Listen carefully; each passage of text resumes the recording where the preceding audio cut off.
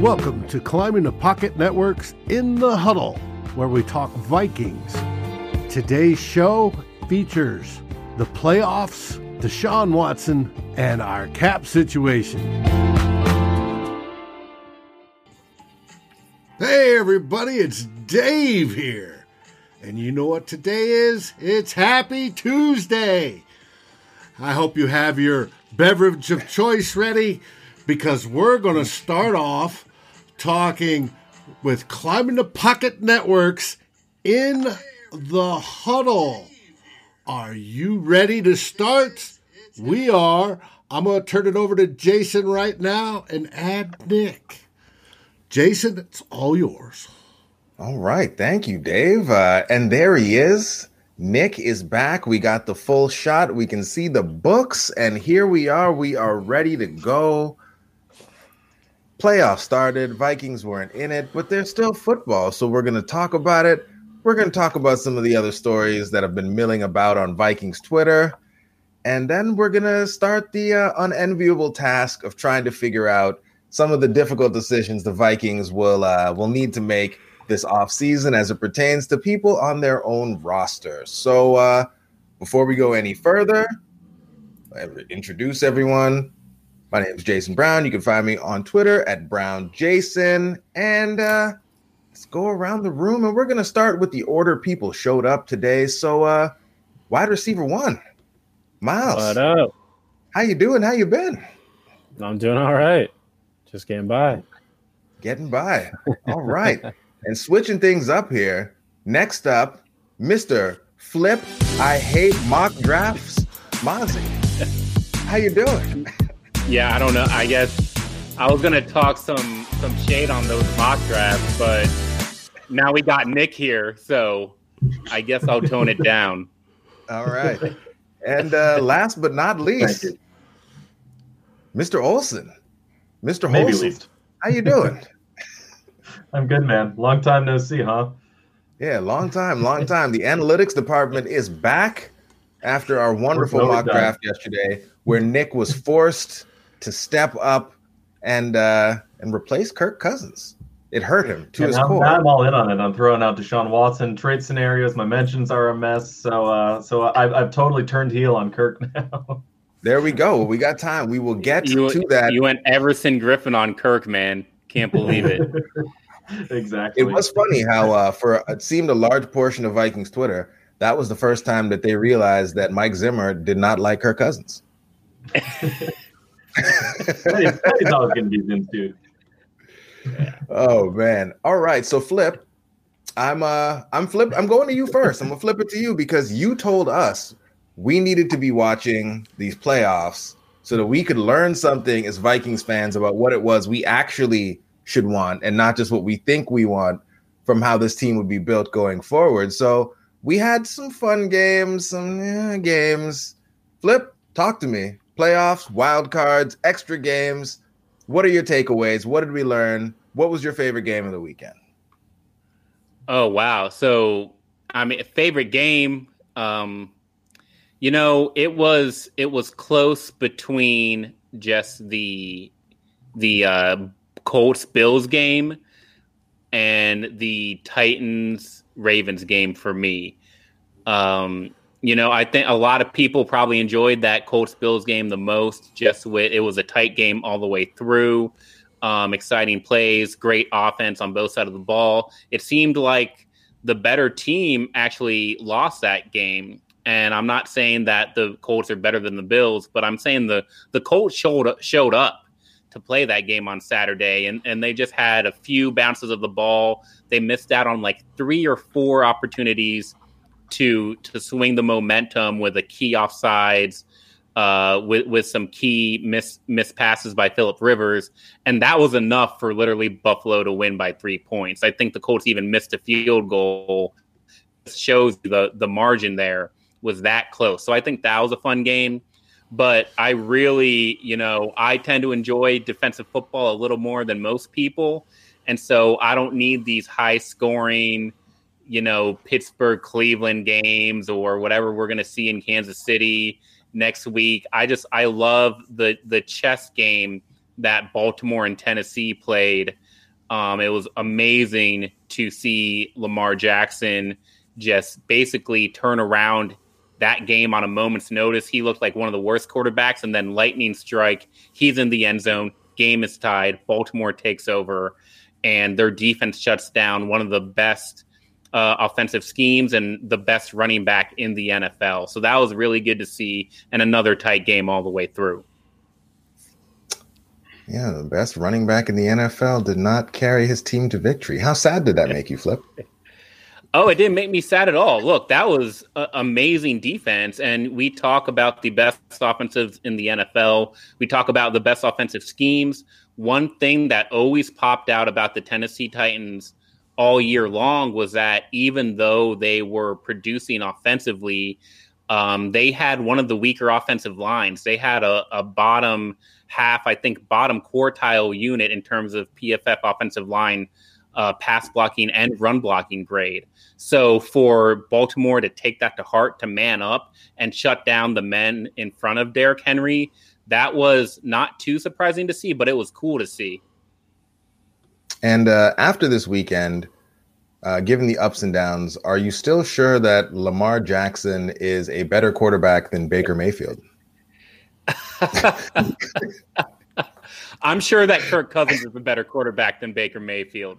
So, I mean, you wanna mess with Lamar, you better bring it again and consistently over a long period of time. So, I'm not gonna start talking about Baker Mayfield, who's basically his offensive talent willed him into the playoffs, and he's relying on bad snaps and bad interceptions from Ben Roethlisberger to flip his hat backwards and brag about winning a football game. See you in Kansas City, Baker. All right. Flip coming out hot. Miles, talk to me, man. Playoffs, what did you take away? What lessons are there in these games about how the Vikings could be doing things differently? Clifford is talking to us about what we can learn from Cleveland, since in many ways it is the same scheme. What were your takeaways? What were the games that you really enjoyed from this weekend? Yeah, I think the noon games were probably my favorite games on Saturday and Sunday. The Bills and Titans game, and then our Colts, I should say, and then the Titans Ravens game. Those are my two favorite games of the weekend. Watching, my boy Diggs, he went off in the playoffs. Nothing usual for him. Balling out for the Bills and helping the Bills into the playoffs and move forward. That offense is fun to watch. It is. Watching the progression Josh Allen's been able to make, and then that offense in general around an elite receiver like Stephon Diggs. We talked about this yesterday, Flip. I don't even know if it's what the full numbers are, but the Bills probably run the ball less than any team in the league. At least that's what it feels like.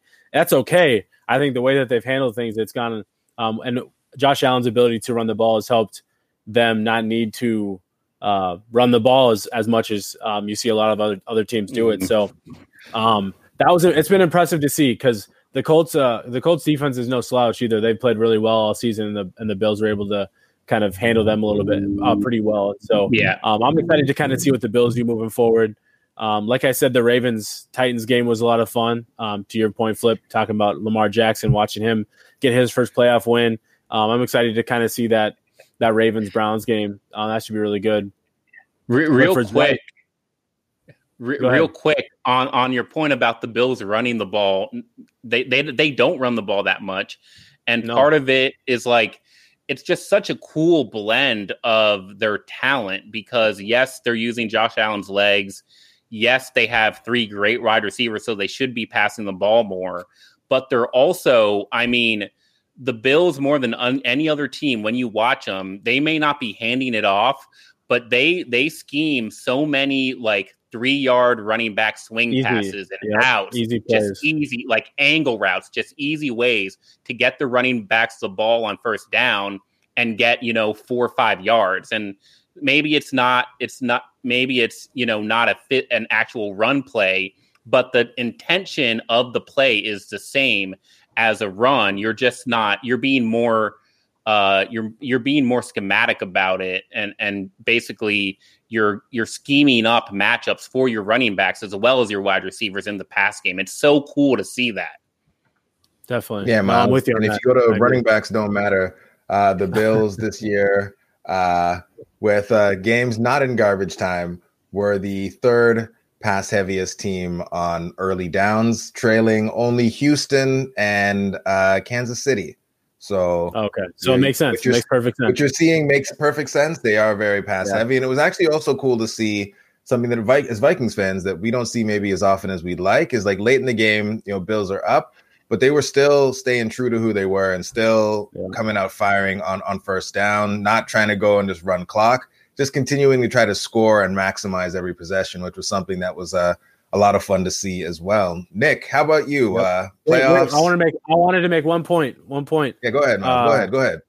Mike Vrabel is how he handled that game is a fireable offense in my opinion. Like that man, I'm not saying they would have won the game, they would have beat the Ravens, but like that man cowered from going for it, and it was and he chose to punt in the fourth quarter on the other side of the 50 with it was like 4th and 2, and he decided to punt.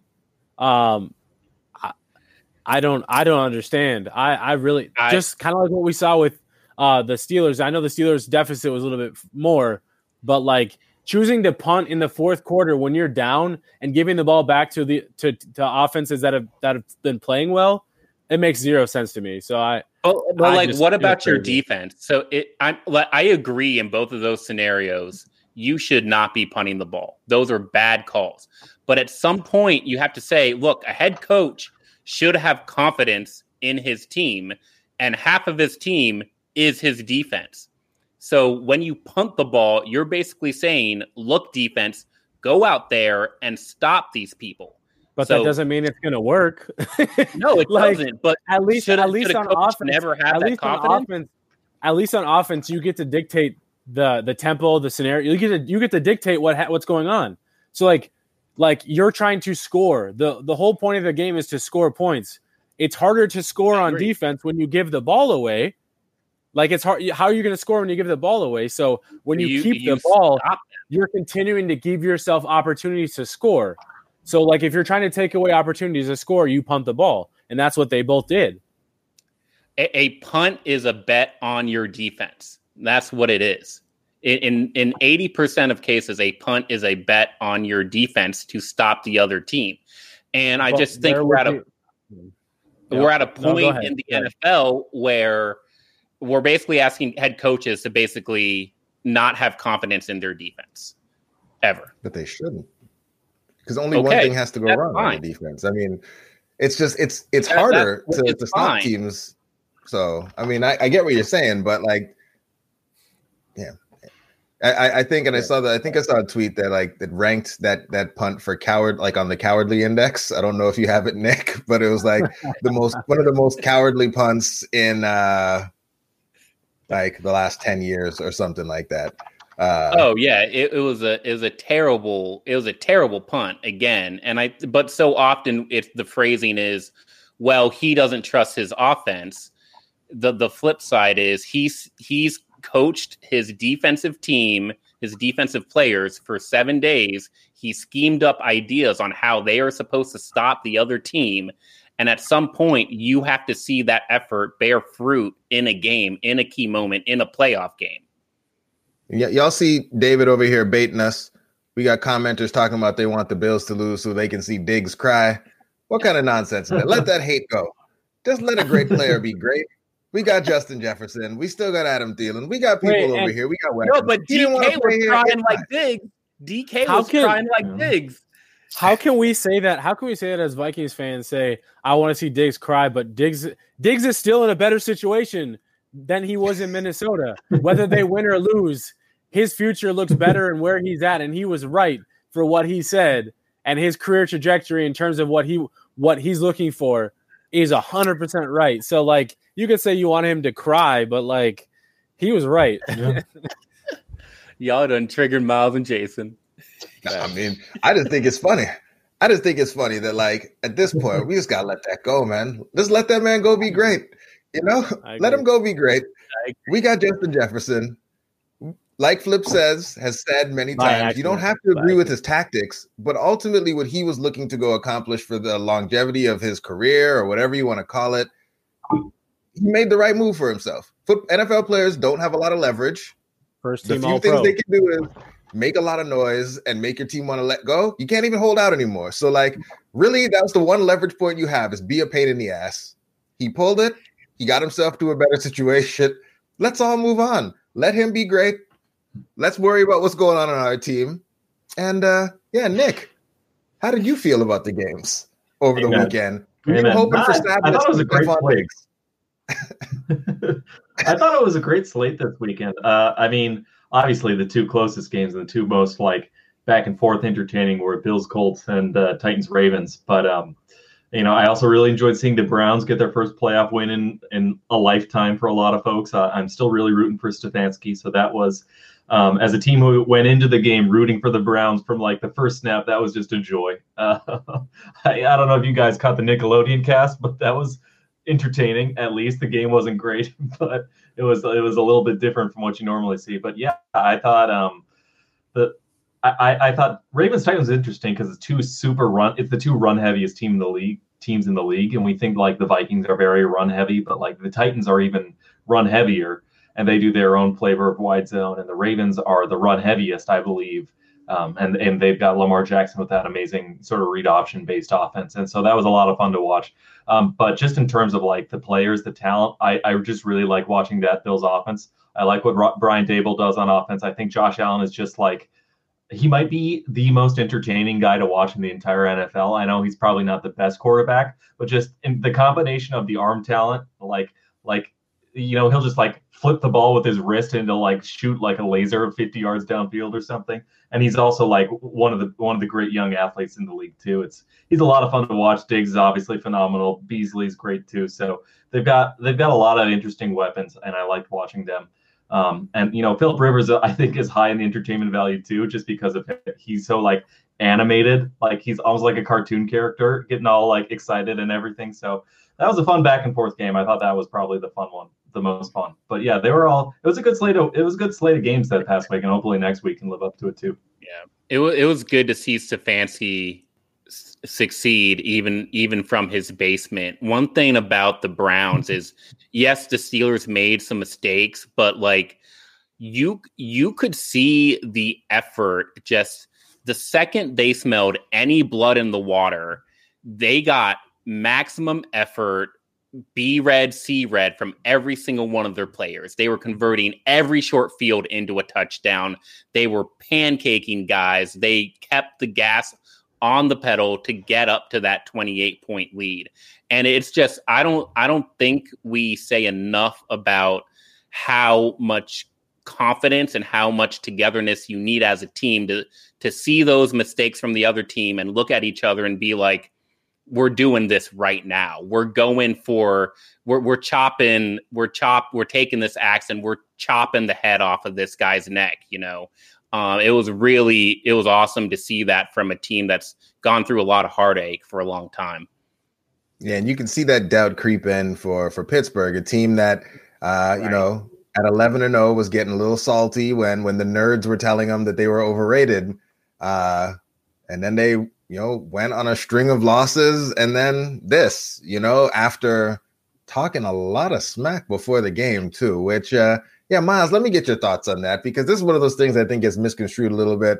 Folks have started maybe turning on Juju a bit. He was, an NFL darling not very long ago, winning folks championships in fantasy football. People are loving him on social media. And then obviously, this season things turned sideways. And now Juju's being kind of painted as a bad guy. And so, like, what are your thoughts on kind of how things have flipped in the narrative? There are many dislikable players on the Steelers. Like, if you're picking some, I don't know that Juju would make it into my top 10. Juju's not even in the top 15 like that. Like, I don't know what it like. People hate outspoken people, and like, I don't know. Juju's done everything since he's been in the league to like show that he's sure he may be an overrated player, but that doesn't make him an overrated like human being. Like, he's a good dude. And like when camera gets into your face and asks you a question, what he backed it up on Sunday. Like, I'm not saying they didn't win the game.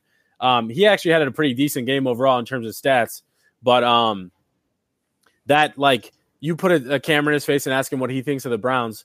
Don't we, as fans of the NFL, love rivalries? We talk about rivalries all the time. Like, don't we love talking shit about like the Packers, the Bears, the Lions? Like, Vikings fans love to do that all the time. So when Juju comes out and talks shit about the Browns, even if like people are like, "Oh man, how could you say that about the Browns?" It's a rivalry. He's trying to create buzz around something that we all are being entertained for. Like, that's what I loved about it. That's what I appreciated about it. Like, so like you taking it personal as a fan watching from the outside in, like, you shouldn't be taking that personal. You should be loving that. Like, I love Fuel to the Fire. Like, that's what I'm really into. I'm into shit talking. Like, I want to hear more of it. I want to hear more of people talking shit about rivalries. Like Vikings fans love to do it about the Packers, about the Bears. They love to do that. So like, I want to see more of that. And like, but to Jason's point, like, Juju's not a bad person. Juju's not this villain. Like, Juju likes to entertain people on social media, and he likes to like put his name and his brand out there. What's wrong with that?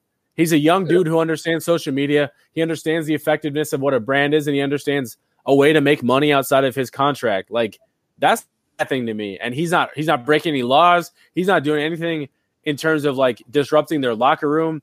I think the outside noise is what created the quote unquote distraction of what Juju did this season. It wasn't Juju himself, in my opinion. So I don't think Juju's a bad person. I don't think what Juju's doing is wrong. I think the Steelers going 11-0, Juju was doing everything, all those things before, and they went 11-0, but they started losing. So then it becomes if Juju wasn't doing this, maybe they wouldn't be losing these games. No, that's bullshit.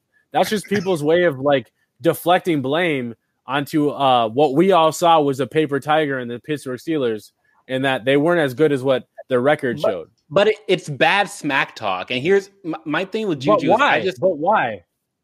Because it doesn't endear it doesn't build a team culture or inspire your own team to win. How is saying the Browns are just the Browns? That just means you're not taking them seriously. That's not true. That's what I'm saying. Juju didn't go into that game thinking in literal terms, the Browns are the Browns. We're going to roll them. This game doesn't like, he was just trying to create buzz and talk shit about a team that they're supposed to be rivals with. I think you can separate good smack talk from bad smack talk. Like, you can say that all you want, but that did not change the game and how the game was played. Like, Juju didn't. I don't see if that bad snap was Juju's fault. Right. Like, those scenarios. I'm not saying any of that, but just, dude, the Browns that's just like a weak phrase. Like, that's like saying Mike Zimmer saying, well, we were injured. Like, just like, that doesn't really add anything to what you're going to do. It creates buzz around their game. That's all I'm saying he's trying to do. And it worked. Yeah. If that's his goal, fine. But like, he could have said much stronger things like, look, I'm going against these weak ass DBs and I'm going to go out there and eat this game. Like, that's smack talk, right? Side note, talk to him, Mary. Tell him what's up, Mary Fisk. Handle them folks in the comments. Let them know what's going on. All right. We've talked enough about that. We're going to keep it moving along to some stuff that Nick's been doing these last couple days, going full heel on Kirk Cousins. So we're going to talk a little bit here about Deshaun Watson. And Deshaun's been in the news a little bit here because I guess he's been quietly outspoken because we actually haven't heard much from Deshaun himself, but there's a lot of quotes coming out from unnamed sources talking about what's going on with the Texans. Deshaun being a bit disgruntled, thought maybe he'd made it out from under the Patriot way, only to find out that, nope, they just moved one out to bring another one in, and he's not really feeling it. They're not looking to bring it in his coaches, and he'd be open to maybe moving to another team. Miami's a team that's floated out there, which would be amazing if they could just get Deshaun by trading the pick that they already stole from Houston back to Houston. Like, that would be great. But of course, you know, as much as Vikings fans like Kirk Cousins, when Deshaun Watson talk gets on the timeline, all of us start to dream just a little bit about what it might be like to have a Deshaun Watson in purple. Nick, talk to me, man. We talked a little bit about it yesterday. Nick, tell me, what are your thoughts? What do you think it would take? And do you think this sort of deal would actually be something that would be beneficial to the Vikings over the long term? Because I've heard some people say, no. It's a pretty crazy situation. This is almost unprecedented, having a top 5 probably 25-year-old quarterback be available potentially on the trade market. It's just insanity. This is the type of player you don't trade away. What would it take for the Texans to trade him? See, it being unprecedented makes it really hard to talk about. Really, the only possibly comparable situation was the Jay Cutler trade. I think we all think of Jay Cuddy as like, the lackadaisical doesn't care guy in Chicago tossing up interceptions, but he was like a really hot quarterback and he had some really great years when we first came out in Denver before he eventually demanded a trade, got traded to the Bears. Bears traded 2 first-round picks, a third-round pick, and Kyle Orton, who was kind of like a borderline starter type quarterback. So if you use that as the precedent, and then you say, okay, it would probably take something like that. Maybe, Watson is better, but he's also demanding a trade. So who knows what else? Who knows what else would be out there? What would you give? The one that I threw out on Twitter today, which is basically, this is the best offer I would get, and if the Texans say no or they demand more, I would probably just say no. What I threw out today was our 2021 first, Danielle Hunter, Kirk Cousins, and a third. So you give him Kirk Cousins, a downgrade quarterback, but he's still an above-average quarterback. You give him Danielle Hunter, who, if you think back to the Khalil Mack trade, that's like not quite 2 first-rounders worth of, but like a 26-year-old in his prime pass rusher, a premium position. You give them another first rounder they can build around. You give them a third-round pick. The Texans are sitting on 0 draft capital right now. Their first pick is like at pick 100 or something. So you give them a couple things to this year to build around Danielle Hunter, who, when Ian Rappaport reported earlier this year that Hunter was looking at demanding a new contract going into this next year. We'll see if that's real or not. But there's a possibility, I think, that Hunter might be swirling around in the trade rumors some more. So I thought it might make more sense to throw Hunter in there. I know Vikings don't really have much pass rush in there, but that was, when you're thinking about who you would need to give up to get a player of Deshaun Watson's caliber, probably the most valuable player long-term other than Patrick Mahomes in the league right now, you kind of have to give up your own untradeable guys. So you throw in not just Kirk Cousins, but also Danielle Hunter, your 2 probably most valuable Vikings, other than maybe Justin Jefferson. Tossing a first rounder. If the Texans come back and say, no, we want next year's first rounder too, that's where I'd probably walk away. But if the Texans say, like, we'll take that, then yeah, I would give up all that as a treasure trove to say, like, we got a 25-year-old franchise quarterback who's very, very good. And even if we're not very good in 21, I bet we'll be very good for a long time after that. So that's what I would do. It's tough, though, and you can look at it from so many different angles. So I don't know. So, Flip, you heard Nick's offer. We have some folks out here feeling like Bill O'Brien is still in the building. We got a ham sandwich. We got a long snapper and a 6-rounder for Watson. What are your thoughts on this? That potentially, like, gutting the roster in the short term, giving away like your star power and really your premium draft capital for a year, with the thoughts of building for the future to land a player like a Deshaun Watson. What are your thoughts on those sorts of hypotheticals? Yeah, I love this idea. Deshaun Watson is an amazing quarterback and would completely just reframe the narrative we have for the Minnesota Vikings right now. Would it be worth gutting the roster to do, especially the defense? 100% it would be. I think you have to ask questions of, is he a scheme fit, number one? And you have to ask questions about the price, about continuing to try to build around a highly priced quarterback with even less talent on the defensive side of the ball. That's going to require an amazing draft strategy, an amazing drafting for a team that already doesn't have a second-round pick and wouldn't have a first-round pick. And it begs the question, well, if you really want to get if you really want to start to build around a quarterback, then why not just get a young quarterback who's got some cheap years, 3 or 4 cheap years? Is that riskier? Yes, but it's also a lot cheaper. And the 14th pick that the Vikings have right now, you could potentially maneuver or get a Trey Lance or think about a Mac Jones and just say, can we build properly around Deshaun Watson, given that we failed doing it with Kirk Cousins? Yes, he's better, but do we have the rest of the strategy that comes with a Deshaun Watson? And I just don't have a good feeling that the Vikings have that right now. Miles, bring me home. Because one of the things I was kind of thinking is that with a player like a Deshaun Watson, when you get a quarterback like that, you sometimes get players wanting to come play with that guy, maybe taking a little bit less here and there. Players maybe looking to revitalize their career, figure like I'm going to go play with like a Deshaun Watson on a 1 year type of deal. Like the type of things we heard have not been happening since the Vikings signed Kirk Cousins might go the other direction, where you got guys actually kind of signing up to come play here because you get to play with a Deshaun Watson.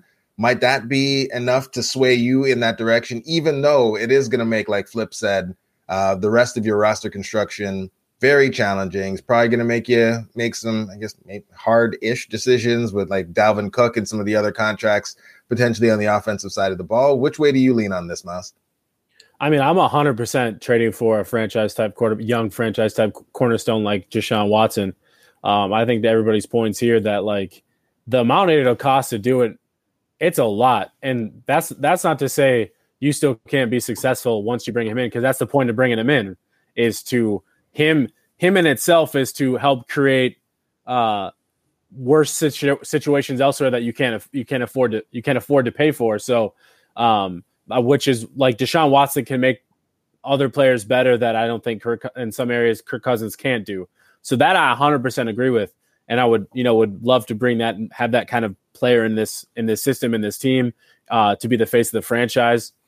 I do think the expense, like the Danielle Hunter aspect of it, to what Nick's scenario was, I'm okay with. I know some people would be like, "Oh no way, you can't trade Danielle Hunter." I think Danielle Hunter is a fantastic, phenomenal player, all pro level player. But I've seen a lot of other points, like his impact isn't as great as what the quarterback impact is. And so to create that amount of impact from the quarterback position is like that once in a generation type, we talk about like top 5, top 3, top 4 type quarterbacks in the league. Only a few teams have them. Everybody else wants that player. And so to me, if you can get that player, you go get him. And so for me, I'm all about doing that. I do think it would be tough. The Vikings aren't in a situation like, let's say hypothetically, like the Miami Dolphins. They're in a better cap situation. They're in a better situation looking forward, where you probably see, where they have draft pick capital that they can move and they already have a foundation rebuilt over the last year and a half, 2 years that the Vikings really don't have. I mean, I think the Vikings have some foundational pieces to build around, but the Dolphins the Dolphins are more ready to win right now than the Minnesota Vikings are heading into 2021. So if I were the Houston Texans, I told you this, Jason, if I were the Houston Texans, the Miami Dolphins are one of the only teams in the NFL I'd be willing to trade Deshaun Watson to based off what they can send back. What do they have? The 4th overall pick, which was the Houston Texans pick in the first place. But getting that pick back, getting Miami's other first-round pick, getting a young, cheap quarterback in Tua Tagovailoa. I've always been terrible at saying his name. Tua, getting a young quarterback like Tua back that you can help build around, because if the Texans are moving Deshaun Watson, they're rebuilding their entire roster. Well, they're already rebuilding their front office and their head coaching position. So if this is the time this would be the time to do it, might as well rebuild around a young quarterback that you don't have to now use those early draft picks on to retain. So now you can use those picks as, whether you trade back or as other points to help reload your roster. So for me, that would be one of the only teams I'd be willing to trade with, because you can get that young potential franchise quarterback in Tua back in return, which you're not getting with the Kirk Cousins. I think Kirk Cousins gives you a good baseline, but if you're looking to truly start over, the Miami Dolphins would be one of the better scenarios to do that with. Yeah. Last word, Flip. If you can promise me a new coach and a new GM, I am all for this bottom. No matter 100%. What. Yeah, 100%. But like, if the Texans have proved anything, it's that you can ruin Deshaun Watson. You can mess that up. And how did the Texans mess that up? Well, they made a heavy investment at running back What other team has done that? They misevaluated. It chose a running back over a wide receiver. We literally watched it happen. The Texans misevaluated their offensive line. What's another team that has done that? The Texans tried to build their defense around one star player, and the defense fell off a cliff when that star player got injured. What other team has done that? So it's like, we got to make sure we got the whole thing here if we bring in Deshaun. So you're saying we're a chin dimple away from being the Texans is what Flip is telling us today. That's a terrifying proposition. All right, Miles, I'm gonna let you kick us off here to talk about the unenviable task the Vikings have ahead of them this offseason. You've told me about some of your favorite free agents. Now I want you to tell me where we're gonna find the money to sign these dudes, because I've been messing around with some of these Sims, and we broke. Like real you broke. gotta clean that house before you move into new furniture. You gotta clean it up. Well, so here's the thing the Vikings are in right now. The Vikings are obviously in a really shitty cap situation. The one thing that none of us know, I would assume teams have a better idea of where the cap's going to be than anybody, of course.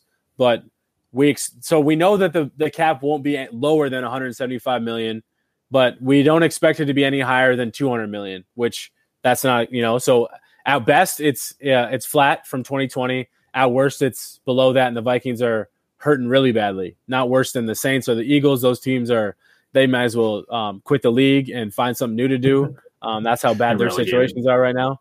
But the Vikings at least have an opportunity to help create some flexibility with the cap. They have a few players that they can cut, that they can help create some cap space that are expendable.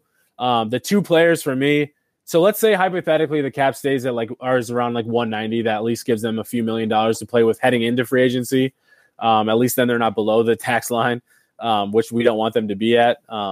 But so the two names that come up first for me that you need to clean house with and never look back.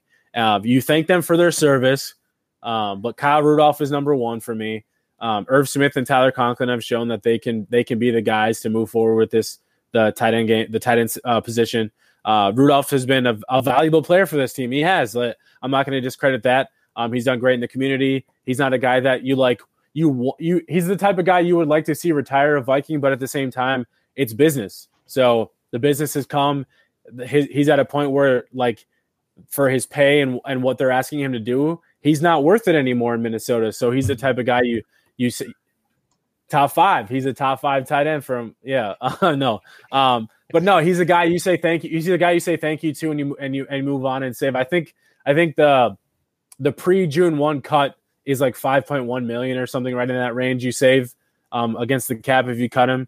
So you get $1 million back that you can use elsewhere. The other guy is Shamar Stephen. I know a lot of people have hated on this man, and I commend him for what they asked him to do in 2020, losing Michael Pierce, and kind of I commend him in stepping into a role that he's not good. Not, no offense to him, but he's a good dude. It sounds like he does a lot of what they want him to do that we're not seeing. That's fine, but he's truly an expendable player across his defensive line, especially with Michael Pierce coming in. You treat Michael Pierce as a free agent at this point because that's just kind of what he is. He didn't play in 2020. He's healthy heading into 2021, so he's a free agent for me. He's a guy that can fill that role really well. So those are the top two names for me. And then when you look at the rest of the team, you'd be cutting lower level players like a Drew Samia to save $600,000, $700,000, whatever it is. You'd cut the long snapper.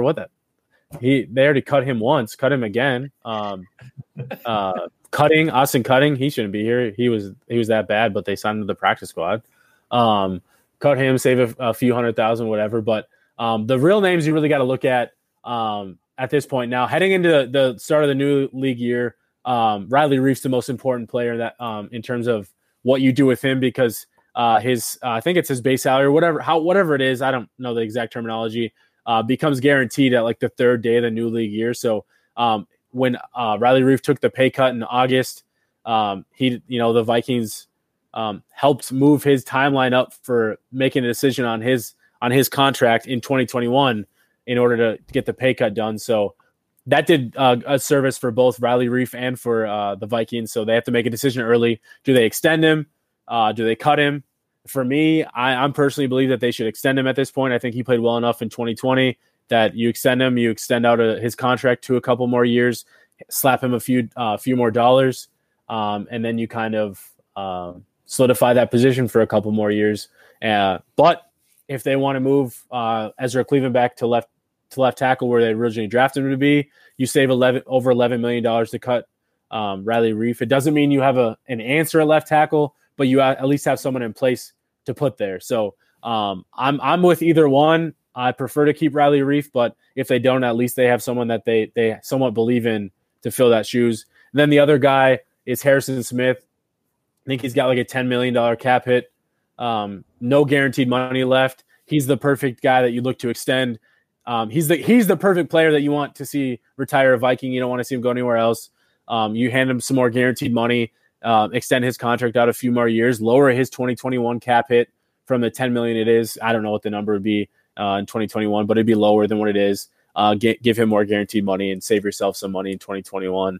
And you still have that foundational piece at the back end of your defense. So that would be the first few things that I do if I was the Vikings.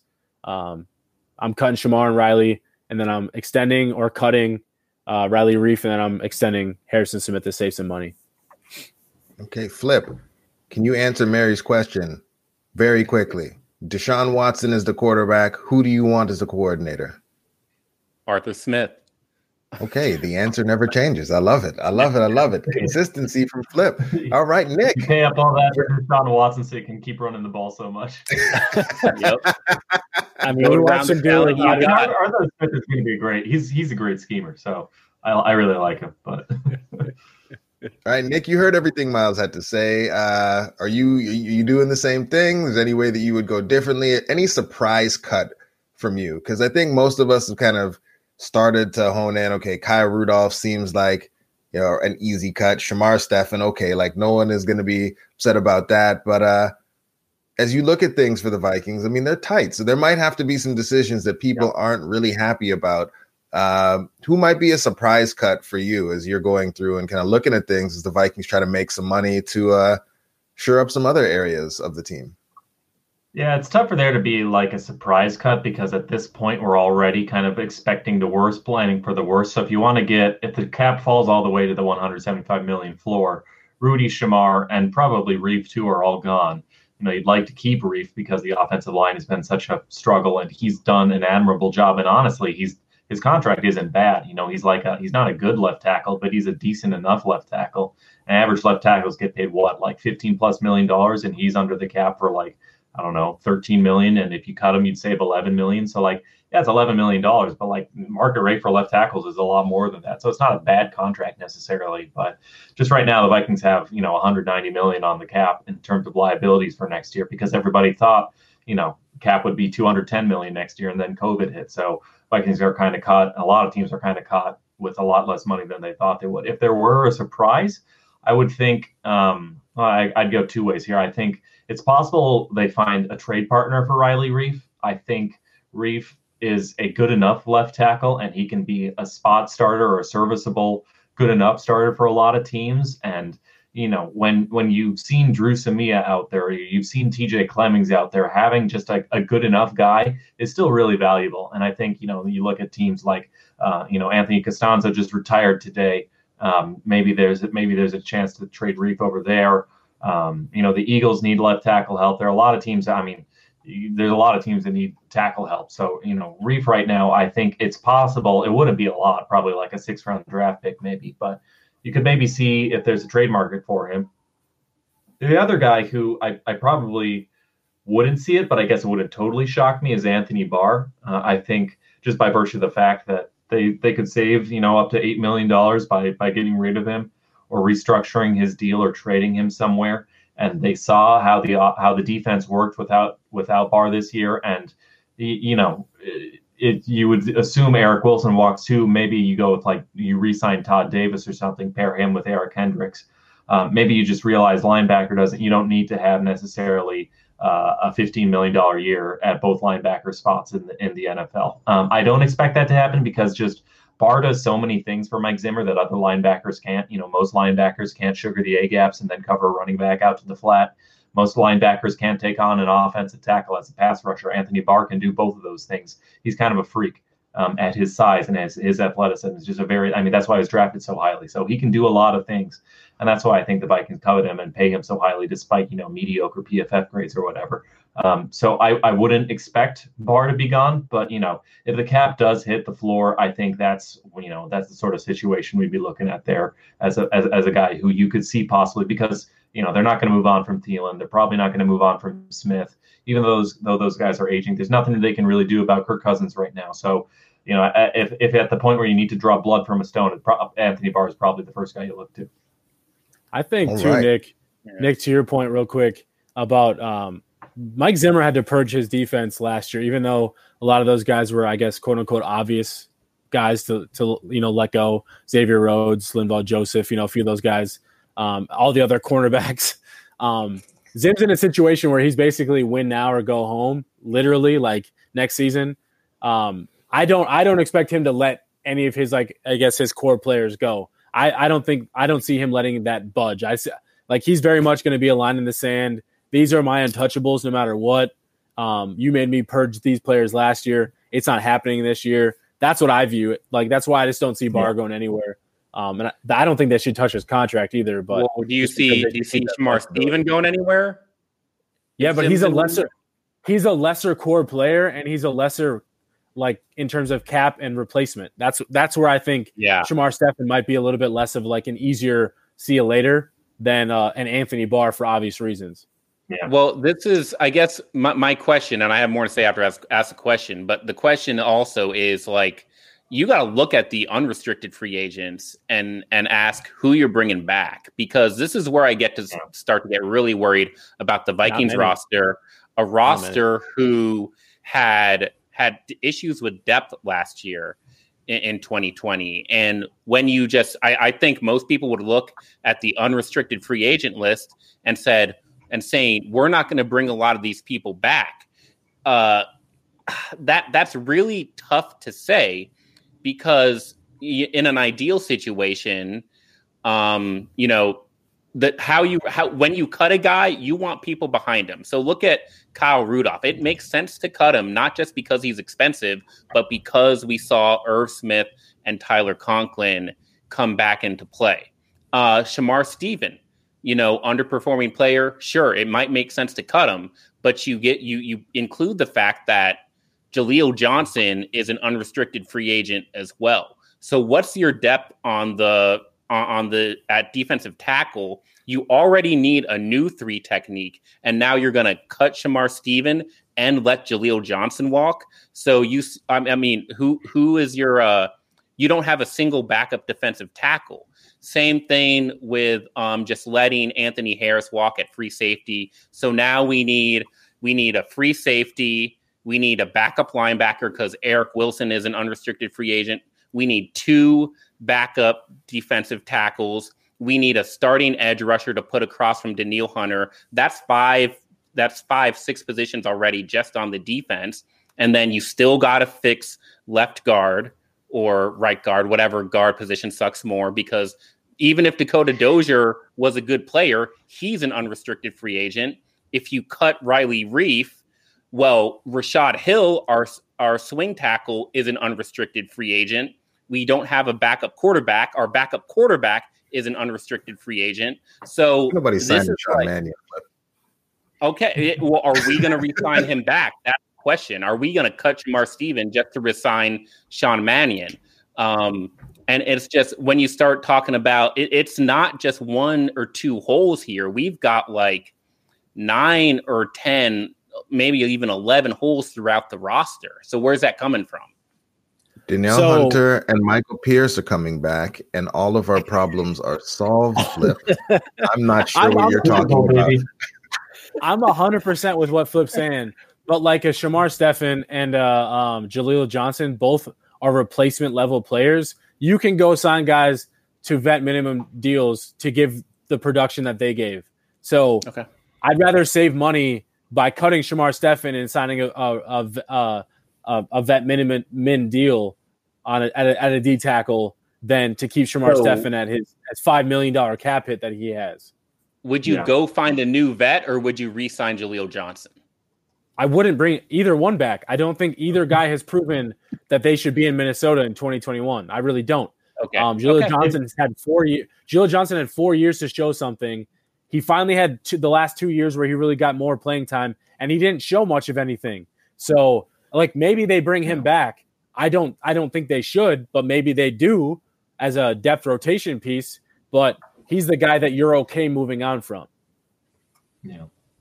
I'd bring Shamar back for vet minimum if he takes that. Like Shamar Stephen at vet minimum. He wasn't a good player, but compared to Jaleel Johnson, he was a good player. So, are you bringing back any of our unrestricted free agents? Because that's the first move that we hear about. Is hey, the Vikings agreed to re-sign CJ Ham, and they agreed to re-sign Britton Colquitt. So extension for CJ Ham. Are we bringing any of these unrestricted free agents back? I mean, they're bringing BB back. BB's restricted. They're going to slap a second round tender. BB's coming back. They're going to put a first round tender on Chad Beebe. Yeah. I would let most of these guys walk. I would offer vet minimum deals to bring back like Rashad Hill, but he's gonna get more than that, and they've got Oliuta waiting in the wings at swing tackle. Rashad Hill had a chance last year. Somebody gonna pay Rashad Hill. They paid him. They tendered him a second round tender or something. So they were paying like $3 million for him this year. So I think somebody's going to pay him backup tackle money, which is a decent amount. I don't know. I would bring back Brett Jones. I would bring back Todd Davis. Those guys were like, they're backup levels, but if they're willing to take backup money, I think they're worth it. I would bring back Chris Jones. He's never going to be necessarily an amazing starting level cornerback, but for like a guy who they signed off of waivers in the middle of the season, I thought he did pretty well. Afadi's probably coming back on a second round tender.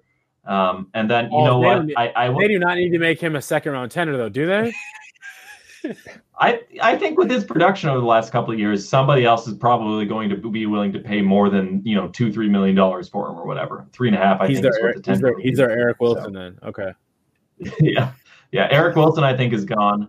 I would give Harris an offer sheet, but I bet somebody else is going to be willing to pay more. I think Harris's struggles this year were overblown. I don't think he lived up to his play the last couple of years, but I would still be willing to pay him. But at the same time, it's like there's a lot of good safeties on the market. You got Marcus May, you got Justin Simmons, who if Denver doesn't lock him up, you've got Marcus Williams out of New Orleans. Yeah, you got a lot of good safeties out there on the market this year too. So, I'd be happy to have Harris back. Maybe that's controversial, but it's not controversial. Familiarity. I completely agree. I think I'm not spending the $10 million it might take to keep him though. No way. Yeah. Well, I'd rather put that money at the cornerback price is that high. But I could see. I mean, if there's a way to get Anthony Harris back here at like a $5 to $7 million range, I think you got to look at that. And if I'm him, there's no way.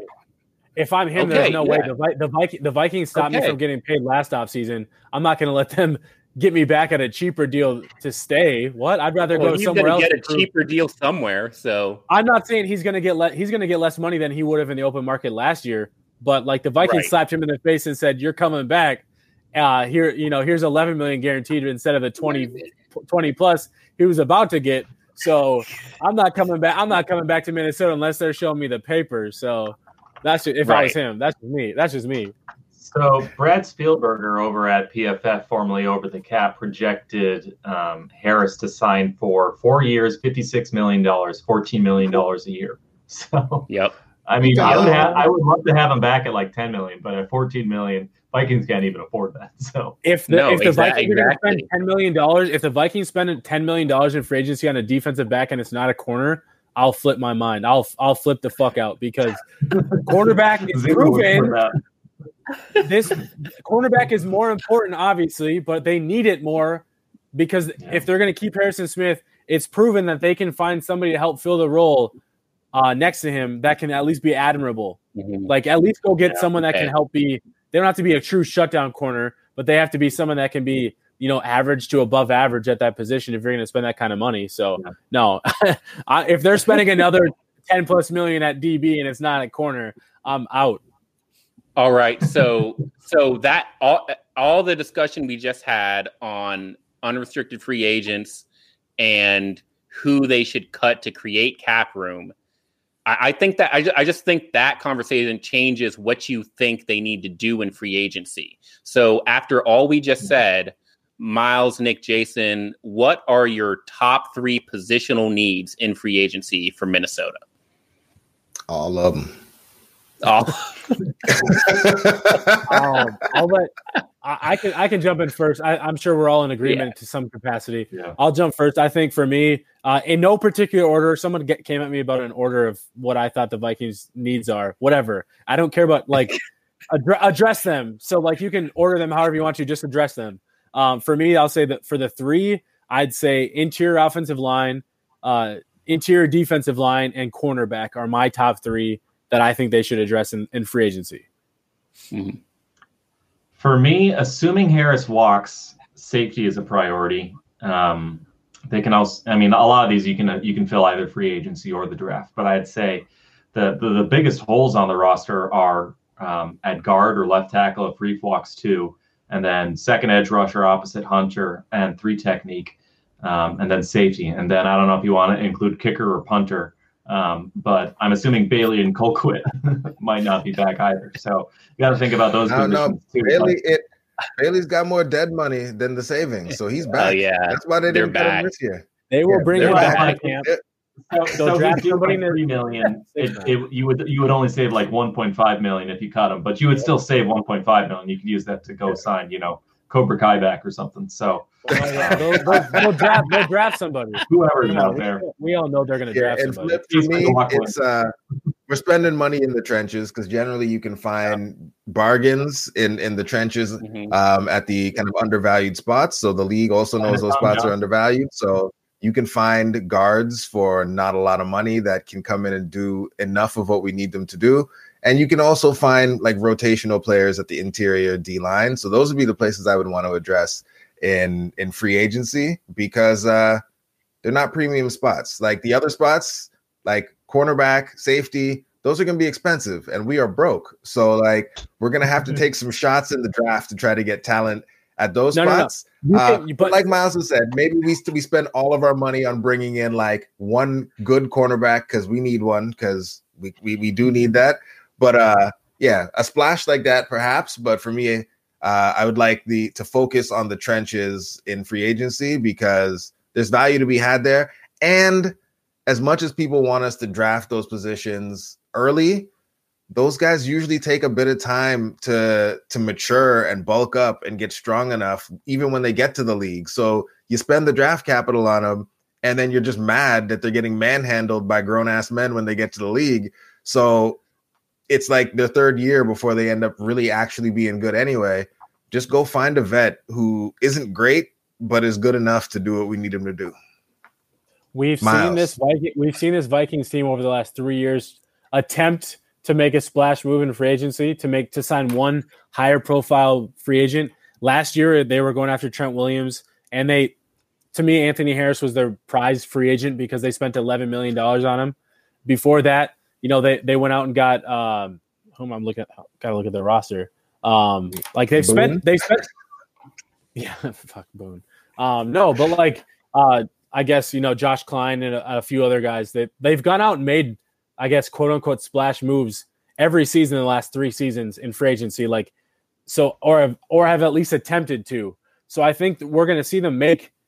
To Flip's point, what's the point of the 2021 season if they're not trying to make all-in moves? I mean, they got no other choice because their job's on the line. So I would expect them to try to make some sort of splash moves. Now, to your point, the cap limits the amount of those splash moves, but I would expect at least 1 or 2 attempts at it to happen.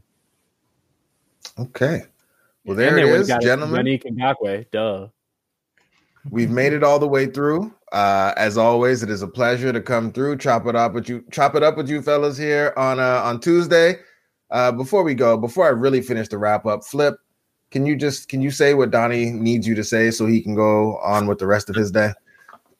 I love you too, Donnie. Sleep well, my princess. All the love for Donnie. And gentlemen, thanks for coming through. Viewers, thanks for the amazing comments. Mary, thanks for controlling, keeping everybody in line in there, letting them know what it is. And David, come on through, hit that mute button, and let us know what's going on. We'll talk free agency next podcast. Yes. Hey, everybody. Want to thank everybody that joined us tonight and communicated with us. We always do appreciate that. As Jason just said, also to let you know, tomorrow night we're debuting a new show called Vikings Happy Hour. So make sure you join us for this new show. See you then. Skol, everybody.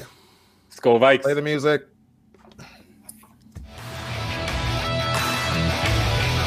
Thank you for watching or listening. As always, if you like, subscribe, and ring the bell for notifications. And if you're listening to the podcast, please rate us on your favorite aggregator. Skol, everybody.